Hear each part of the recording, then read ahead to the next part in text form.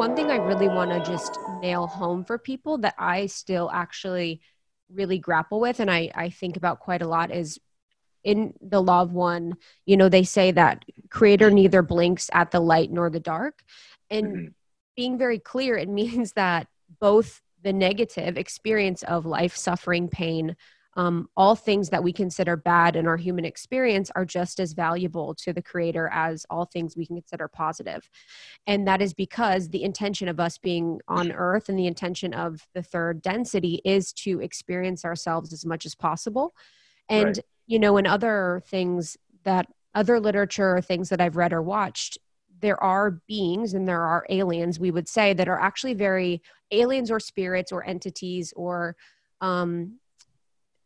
energetic bodies that are actually not jealous isn't the right word, but in our human capacity, jealous is the right word of us for having so much ability to grow and expand during our experience in our human bodies.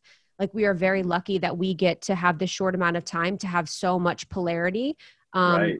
or so much duality to Mhm. experience ourselves so much. And that really is the creator experiencing itself. And that was something. So how were you able to really get around to that concept? Because if you would say to people right now that all the negative things that are happening are in divine alignment with the creator, it seems very different than what is said at like church. Right. So how do Yeah. you grapple with that? You can almost paint a picture for people that God wants evil or something like that, right? Mm-hmm, mm-hmm. But that's coming from a perspective of duality and separation. So when we make the two one, it all starts to make sense. The idea is that without contrast, nothing can be known. So in the universe, nothing can exist without an opposite. So matter needs space, right? Space needs matter. Uh, and in the universe, you know, the like if you want to know what light is, well, you need darkness to know what light is, right? Otherwise, you can never know what light is. And I think the other hang up for that concept is the idea that life is finite, and when we die and it's all over. So evil becomes the most important thing and the most grievous thing there can ever be.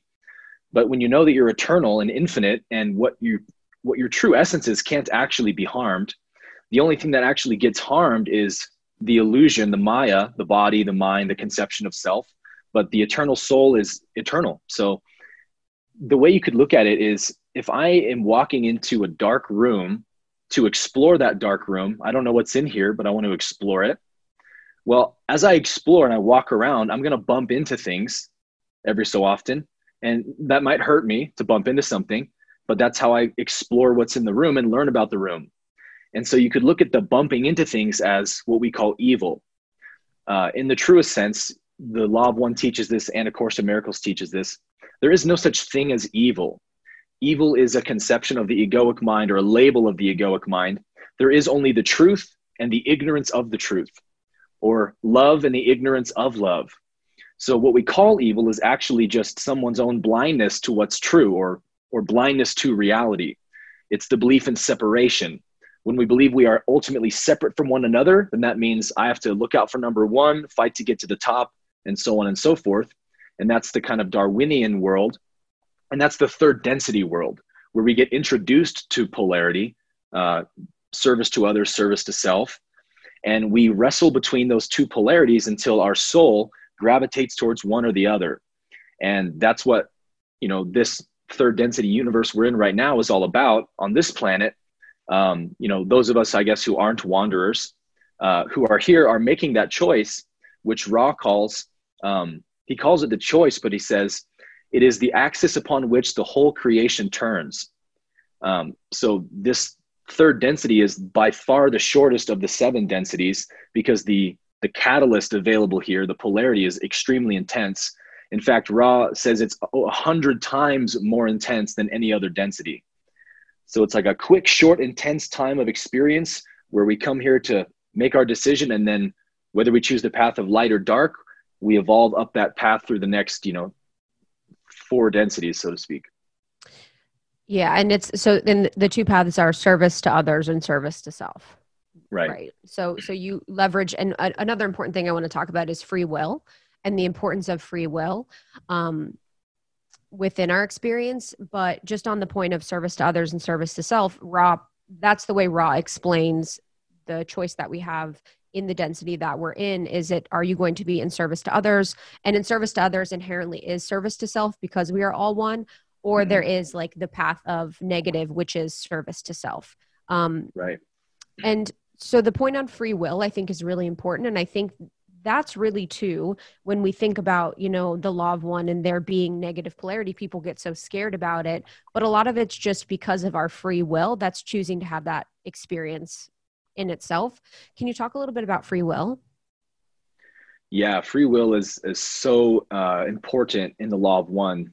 Ra's constantly referring to free will. And what's interesting actually is that a lot of the questions they ask Ra will say, we can't answer that. That'd be an infringement on your free will. There's like one time, I don't know which section I was reading last night. It was like, do you know something about this? And Ra was like, I am Ra. I am Ra. Yes. And they're like, yes. Okay. And then they're like, could you tell us about it? And Ra's like, no. It was like just so funny. No. Yes. He's like, Ra, I am Ra. No. And just so you guys know, in the law of one, because it's a channeled text from Ra. So it's actually, just to kind of go back a little bit, it's the energetic social memory complex of Ra that's being channeled through this woman. So she's having, the energy come through her voice. It's speaking through her voice, but it's in a much lower tone.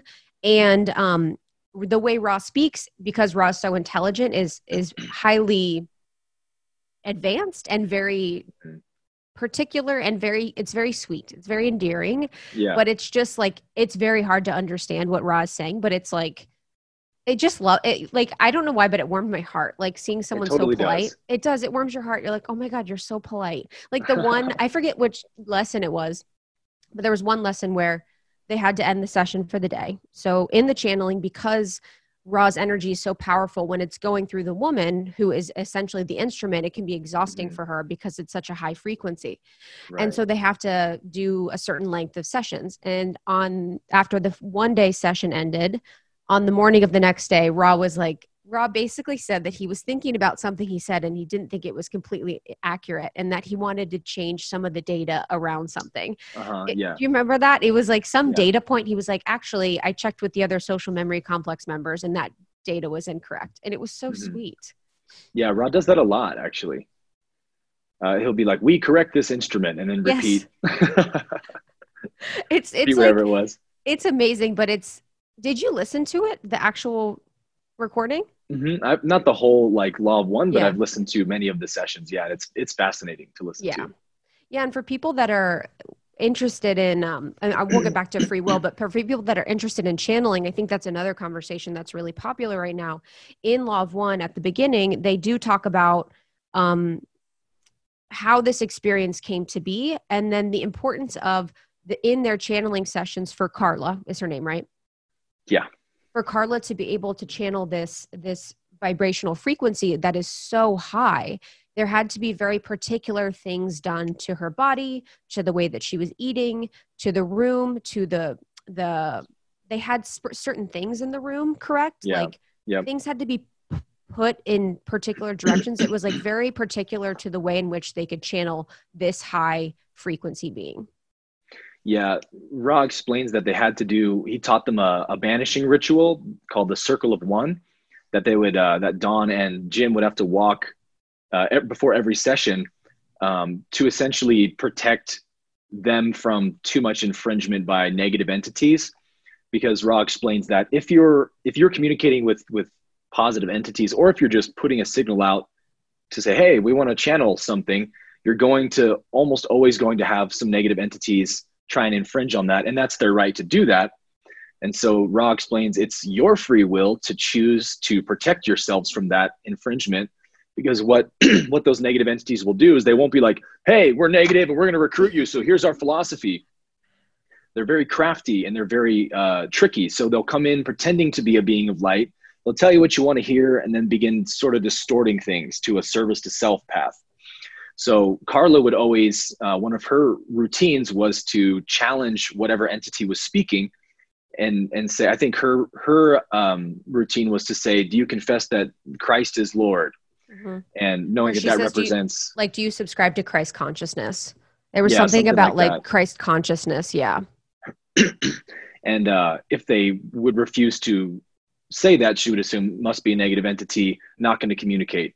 So it's a very delicate process. And in fact, the trance that Carla had to be in was so deep in order to contact Ra that she was completely not there for the sessions. Like, to her, it was like falling asleep and waking up again. This is all in the introduction of the Law of One chapter. And so it was actually 3 weeks into the session. She had no clue what was going on, but she was hearing Dawn and Jim use all these terms that they were learning, mind, body, spirit complex, and densities. And she was like, hey, can I read these transcripts? So they're like, well, let's ask Ra in our next session. So in like session 21, I think, Dawn asks Ra, hey, can we let the instrument read this material? And Ra says, yeah, that's fine. It's not going to be, she's not going to dilute the message because she's completely in a trance with us here when we're channeling. So that's perfectly okay. And so they allowed Carla to read it, and she was equally blown away. So there's a lot of people on the internet who claim to channel Ra. And I think it's kind of funny because Ra sets out these very strict parameters of like at least 3 people. Yes. You're not going to do this by yourself. We will only speak with you in the question and answer format because we don't want to infringe on your free will. So we're not here to just be like, hey, we're going to tell you about the universe. Yep. We want you to ask us what you want to know, and we'll answer according to what we think is or is not an infringement. Yeah, it seems incredibly powerful. And again, like in each session at the end, they would ask, how is the instrument? He would call Carla the instrument, and, the instrument is tired. The instrument grows weary, whatever it was, because it was just so exhausting for her. But and just on the point of, the negative entity potential to channel, she, would speak to the entity to ensure that it was of Christ consciousness or of like light love. And I always say of Christ consciousness or of the light love frequency. And Right. I think they mentioned in the book too, that if an entity is negative, that it doesn't have the ability to say yes, if that's not true. Because I don't think it's not like a lying thing, but they can't lie to you, right? Or what do you think? It would depolarize them. That's why. Yes. If they affirm a philosophy of the service to others path, they're going to lose polarity. So they're going to try to weasel their way out of that. And especially for the service to self path. Thank you so much for tuning in to Morning Microdose by Almost 30. We hope you enjoyed waking up. As always, we encourage you to take what resonates and leave the rest.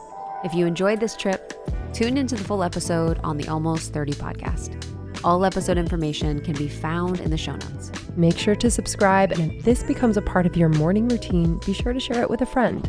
We have new inspiring doses Monday through Friday. Follow us on Instagram at Morning Microdose, and follow Almost 30 at Almost 30 Podcast. Thanks for listening. We'll see you in the vortex.